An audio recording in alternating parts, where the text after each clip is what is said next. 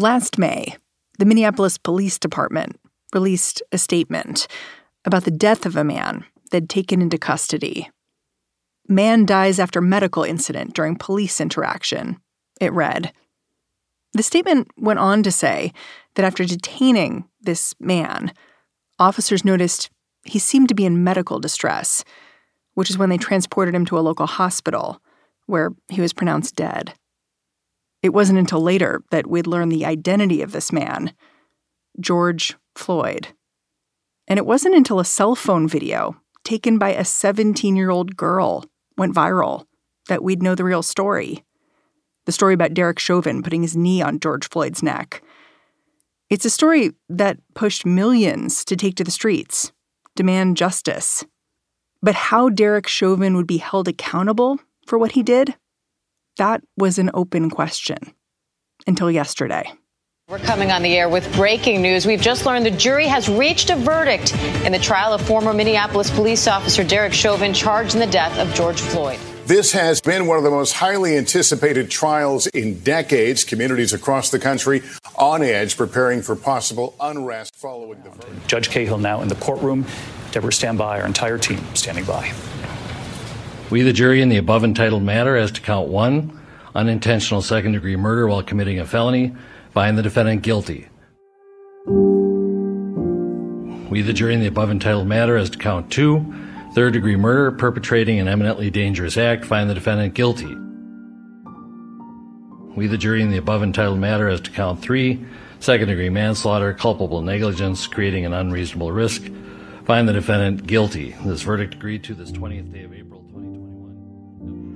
Free to go! One down! Free to go! Say his name! George Floyd! Say his name! George Floyd! Say his name! George Floyd! Today on the show, the Derek Chauvin verdict from 2 very different vantage points, inside the courtroom and out on the streets. I'm Mary Harris. You're listening to What Next? Stick around.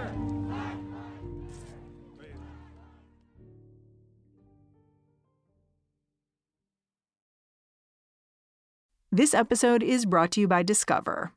When it comes to your finances, Discover wants you to know they are the credit card that is always there for you. With 24/7 U.S.-based live customer service, everyone has the option to talk to a real person anytime, day or night. Yep, that means no more waiting for, quote, normal business hours just to get a hold of someone. We are talking real service from real people whenever you need it. Get the customer service you deserve with Discover. Limitations apply. See terms at discover.com/creditcard. We're going to start off by talking about what happened inside the courtroom on Tuesday. John Collins of Minnesota Public Radio, he's been following the Derek Chauvin trial since it began, and he's been investigating policing in Minneapolis for years. So I called him up Tuesday night and asked how he understood the jury's verdicts. Derek Chauvin was found guilty of all 3 charges against him: second-degree unintentional murder, third-degree murder, and second-degree manslaughter. How notable is that all 3 charges were guilty? You know, I think it sends a strong message because these charges were slightly different. You know, there's the reason we have different charges. And so it's the second-degree murder charge is different from the third-degree murder charge. And what's required to convict someone of those is different. So it means that the jurors found some substance to convict him on all 3 charges. And I think because it's going to go to appeal, because that's what happens in our criminal justice system, it makes it more complicated for Chauvin to actually argue that, you know, these charges are baseless or that they should be overturned, and to actually be able to overturn them. One thing that caught my attention as I watched this case play out was the way the defense continually talked about whether Derek Chauvin was acting like a reasonable officer at the time George Floyd was killed. His lawyer even instructed the jury not to look at the case from George Floyd's perspective, or even from the perspective of bystanders who saw him killed. Instead, he said, they should consider the perspective of a reasonable police officer and how he might act in the moment. This idea of a reasonable officer standard, it comes from a Supreme Court case, Graham v. Connor. So I asked John about it and whether he thought the Chauvin case had raised the bar for what a reasonable officer could do. Well, Graham v. Cotter is brought up so much by defense attorneys who are defending law enforcement officers because it's been very effective in making sure that they're not convicted. It's a very high threshold, which essentially they will argue says you can't use 20/20 hindsight to judge the officer. And when they tell that to jurors, then jurors think, you know what, being a cop is really hard, and I wouldn't know what I would do if I was put in this situation. And they have been historically more willing to give these police officers leeway when they're on trial. The question of whether anything is changing, the case law itself hasn't changed. But my question is always, especially in the last couple of years, with all that's happened, has something changed in the consciousness of the people that make up the jury pool that allows them to see this case law that hasn't changed in a different way than they would have seen it, say, 5 years ago or 10 years ago? In its own way, the prosecution was also making an argument about what a reasonable officer might do by bringing a bunch of policemen onto the stand to testify against Chauvin. Prosecutors seem to be saying Derek Chauvin can't be a reasonable officer if all these other reasonable officers think he messed up. I asked John, was this an approach that seemed to him to cut off the finger to save the hand, sacrifice Chauvin to defend policing as a whole? Yeah, we're sitting in Minneapolis, which last year popularized this idea of defunding the police, whether that was actually what most people intended to say or not. And we have done polling and within the city and within the state, and the concept of defunding the police is relatively unpopular. It's popular with some activists, but it's not popular in general.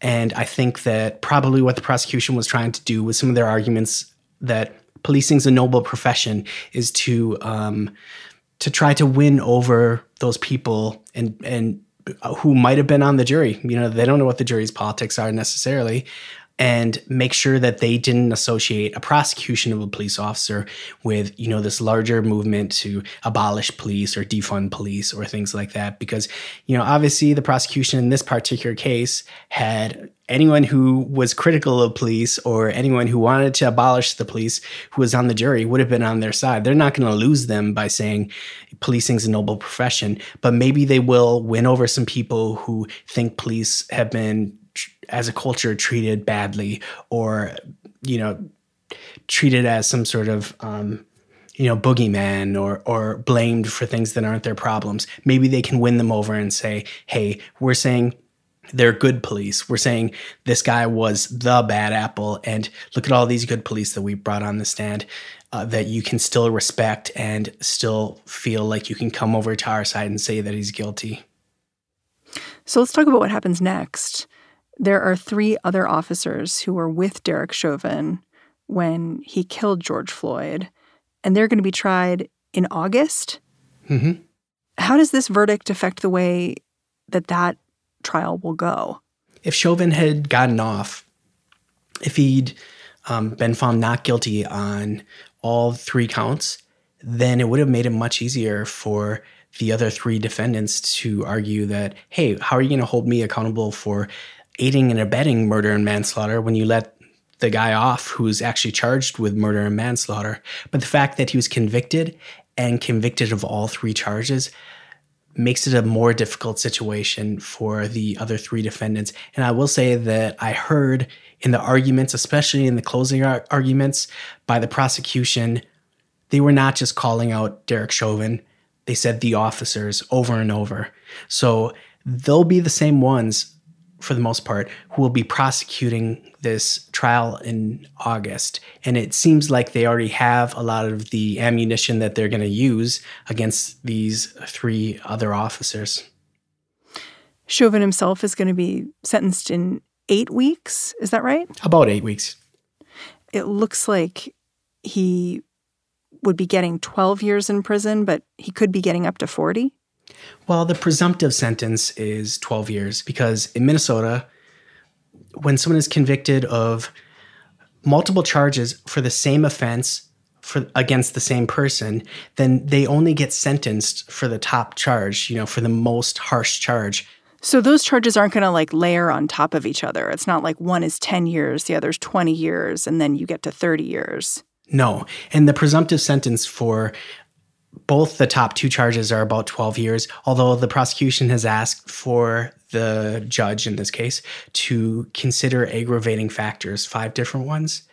And so the judge will need to decide, how much does he take those into account, because he does have some flexibility in how he sentences him, but he needs for it, to explain his reasons for it, and they need to be based in the law. So that's going to be the next step in this, and the kind of the next drama, whether he gets 12 years or he gets some level above that.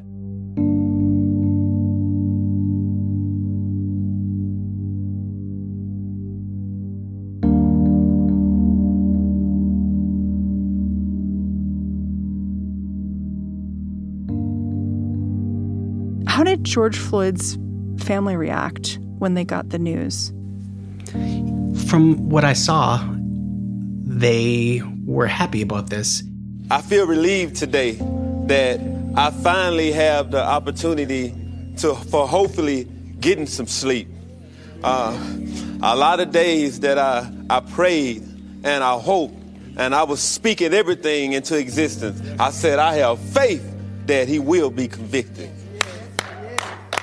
They said that they wanted to see him convicted. They saw that partially as justice. And they did do a press conference afterwards with their attorney, Ben Crump, and Al Sharpton and other civil rights leaders. And I think what the main thrust of a lot of what we heard from the family, from civil rights activists, from people in the community is that this verdict, these 3 guilty verdicts, were powerful testament to the fact that in this particular case, it's possible for the criminal justice system to hold a white police officer accountable for killing a black man, which no one had that much confidence could actually happen, because that has never happened in the state of Minnesota before. But that this is just one case, and that now there needs to be steps to make sure that this isn't just an isolated incident, and that, the sort of equity and opportunity that, people talk about all the time is actually available for people too. So it's not just one particular criminal case and one cop going to jail. It's a broader look at and a broader changes to the systems here in the state of Minnesota, which have led to some of the biggest disparities in the country across a range of issues.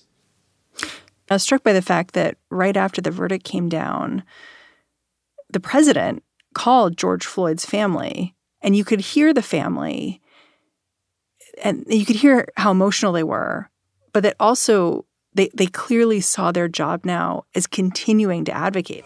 Hopefully this is the momentum for the George Floyd Justice and Policing Act to get passed and have you sign. We got to have that and a lot more. Not just that, but a lot more. Thank you, Mr. President.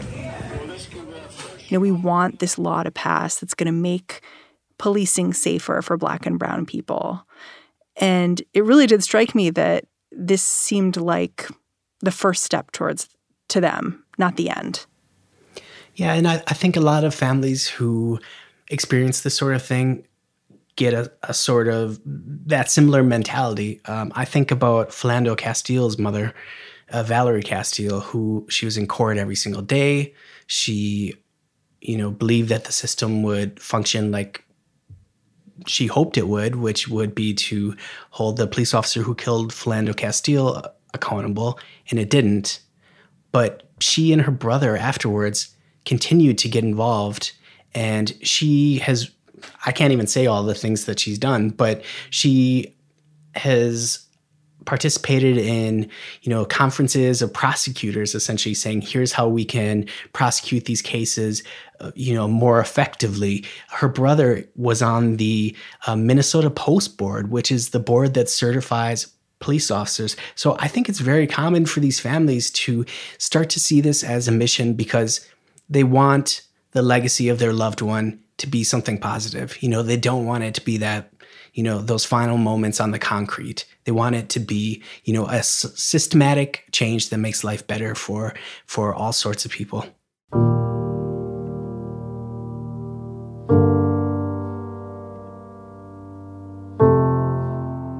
John Collins, thank you so much for joining me. Thanks for having me.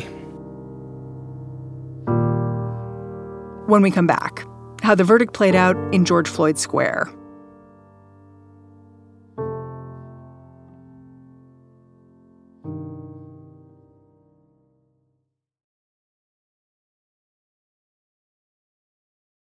So, Eamon, where were you when the verdict was read? I was in George Floyd Square when the verdict was read. That's the corner of 38th in Chicago, where George Floyd was pinned by Derek Chauvin. Slate's Eamon Ismail has gone back and forth to Minneapolis 5 times since George Floyd was murdered last May. He's reported on the family who owns Cup Foods, the store where Floyd was killed. And he's reported on why killings like this one just keep happening in Minnesota.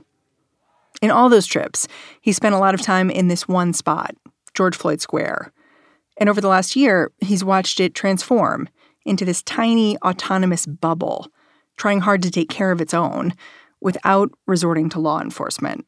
Everyone is allowed in except for police.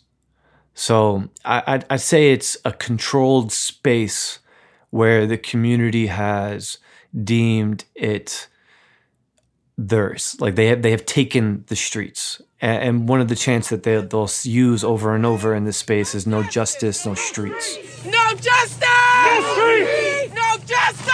No street! No justice!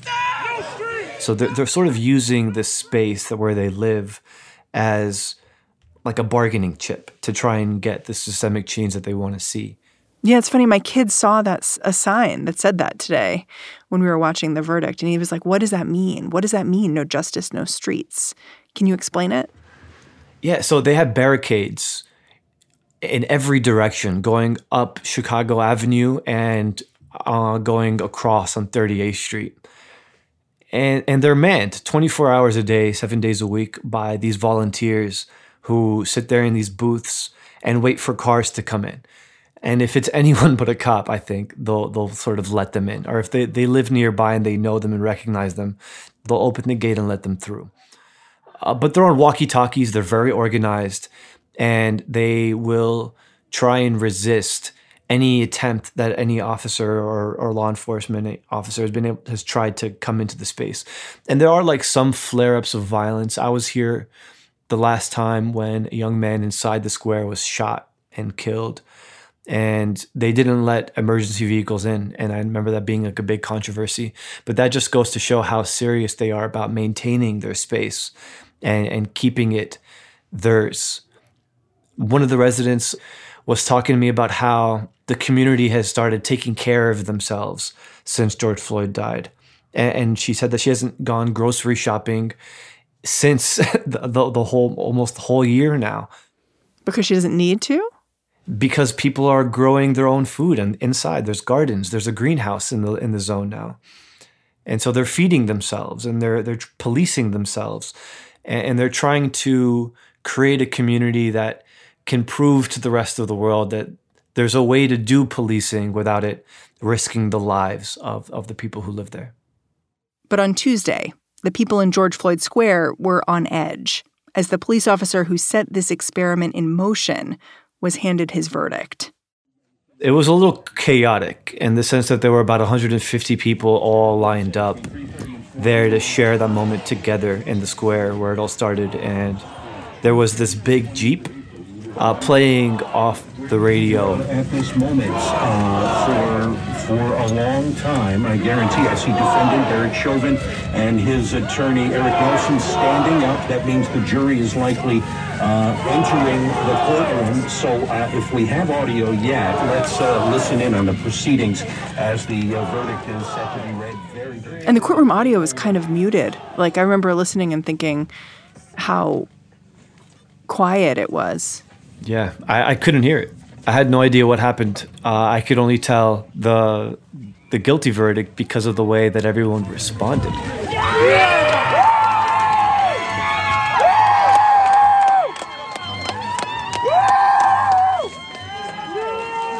It was crazy.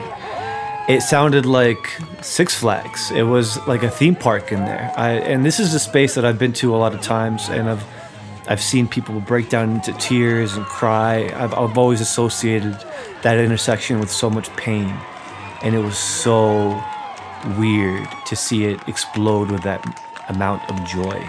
How you feeling, sir? I'm feeling great. I think justice was served. I really think justice was served. It was like watching catharsis happen in real time. It's a first deep breath I've been able to take in months. Now I just got to take care of all the folks who've been holding their breath for all this time and getting to breathe for the first time. Someone else told me that they felt the weight of Derek Chauvin being lifted off their shoulders. Now we can let the healing start. But as the day sort of progressed and people started sinking into the feeling and starting to process the news, I was starting to hear more answers like, this is step one. We got some more work to do though, right? It's just the start. It's just the start. Or, we've got one, now there's 3 to go. 1 down, 3 to go. 1 down, 3 to go. 1 down, 3 to go. What do they mean, we've got one, now there's 3 to go? Because there were 4 officers who were there, who they all see as complicit in the killing of George Floyd. And their trial's coming up in August. Exactly, yeah. So they see this is just step one of many steps to get ultimate justice. And the people in the square, the activists, they have a list of demands. And this is like demand 1. There's so much work that we've done, but there's so much work there is to do for justice, educational justice, for societal justice. I mean, we have to make sure that we are taking care of our communities. And it's only a first step. It is only a first step. It is a very important step, but it's only a first step. Yes, ma'am. Justice can't be served without opportunity. Thank you. Thank you. It's not just the criminal justice system, as important as it is. So demand 1 is for Derek Chauvin to be convicted. That's right. And then it felt a little bit like we're on to the next thing on this list. Right. They see this as one cog in this huge system that needs reform. And I think they're treating it that way. I know you've spent time in a lot of different communities just trying to take the temperature. Like, I heard that you went to a cop bar at one point to kind of see what was happening there. I know that you spent a lot of time with the owners of Cup Foods, the corner store where they called the police and George Floyd ended up being murdered. Have you talked to any of the people you met from other sort of facets of your reporting in Minneapolis? Yeah. So I heard from one of the brothers who owns Cup Foods, where it all began, and he said he was delighted. He was really satisfied with the verdict. I think he was hoping that it would come back guilty. I also heard from Alicia Smith, who is a community organizer. So she was one of the people who I interviewed previously who told me that there was no way, or that she seriously doubted that they would come back with a guilty verdict. And she said that she was happy to be proved wrong. She's still in shock. She wants to see it in writing. That's what she said. Was there one person who stood out to you where you just couldn't shake meeting them? Yeah. There's this one young man I met named Link. Link? Yep. Yes, sir. I'm not sure if that's his real name. That they all have like code names, but he told me there is the illusion that George Floyd got justice. I like to see everybody happy out here and whatnot. I just hope everyone doesn't get complacent, right? Like, we got a guilty verdict on Derek Chauvin, right? So, like, there's still so much other stuff to do. We gotta fire and press charges against the officers who killed 13-year-old Adam Toledo. We got to raise the charges. And he just kept on going on, and it just sort of sunk in, thinking, well, yeah, this is worthy of celebration, but this is such a small part of the system that created Derek Chauvin. So it got me thinking more about the systemic change that some of these folks on the ground are still waiting for. There are also people who've found themselves changed by everything that's happened, like Marcia Howard, a former teacher who has thrown herself into the community that's sprung up in George Floyd Square. So she is sort of the unofficial security liaison for the area, for the intersection. She has a military background. She was a Marine, and she was a high school teacher on summer vacation when George Floyd was killed. And she leaned into that role. She started providing security for the area after it became an autonomous zone and they sealed up the area. So when I first met her, she was so invigorated and energized by the community that was growing around her. And she saw this responsibility as something that would replace her identity. She stopped talking to me as a school teacher at a certain point. And then she started talking to me as just a community member and then an activist. And it's about 11 months in, and every day she's outside patrolling. She's on the walkie-talkies every single day, always trying to chase fires and protect the square as much as she can.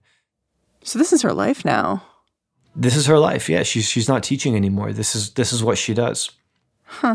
Yeah, it's really impressive. But really, what I'm trying to get at is when I talked to her today, she said something really interesting.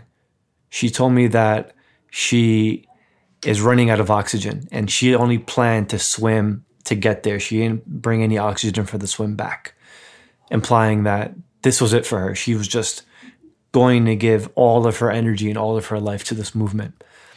And, you know, I feel like I got to witness that whole transformation in real time. You know, she's exhausted. She's so tired. So many of the people there are so tired, but she's still at it. She's still burdening herself with the responsibility to protect the whole neighborhood. And there's no going back. There's no going back for her, no. You mentioned how one person you talked to was like, I want to see this in writing. I won't believe it until it's written down. And that just makes me think about the fact that we have, I think, 8 weeks until sentencing. We have a while until sentencing. What do you think those 2 months are going to be like in Minneapolis? Well, leading up to this, the square was pretty quiet. I hadn't seen a ton of people in the area for a long time now. And they'll sometimes have like events and parties and meetings, but it was nothing like today. And so I expect more people to keep coming. I think they're going to try and use the momentum from the decision from the jury today to try and get people refocused on other things like qualified immunity for the police. And so they're working for a total criminal justice reform. And they're not going to get that with one decision from the jury. But I am especially curious to see how the inner workings and the politics inside the square play out. One of the things that we haven't talked about yet, which I think is very interesting, is that the city is planning on reopening the square and the intersection after the trial. And they had promised to reintroduce vehicular traffic up Chicago Avenue so that the stores there can get more traffic.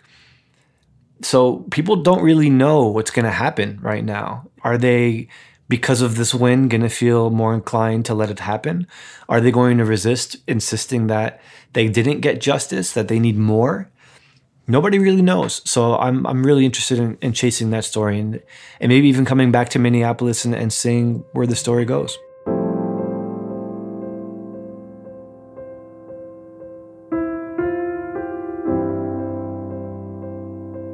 Ayman Ismail, thank you so much for joining me.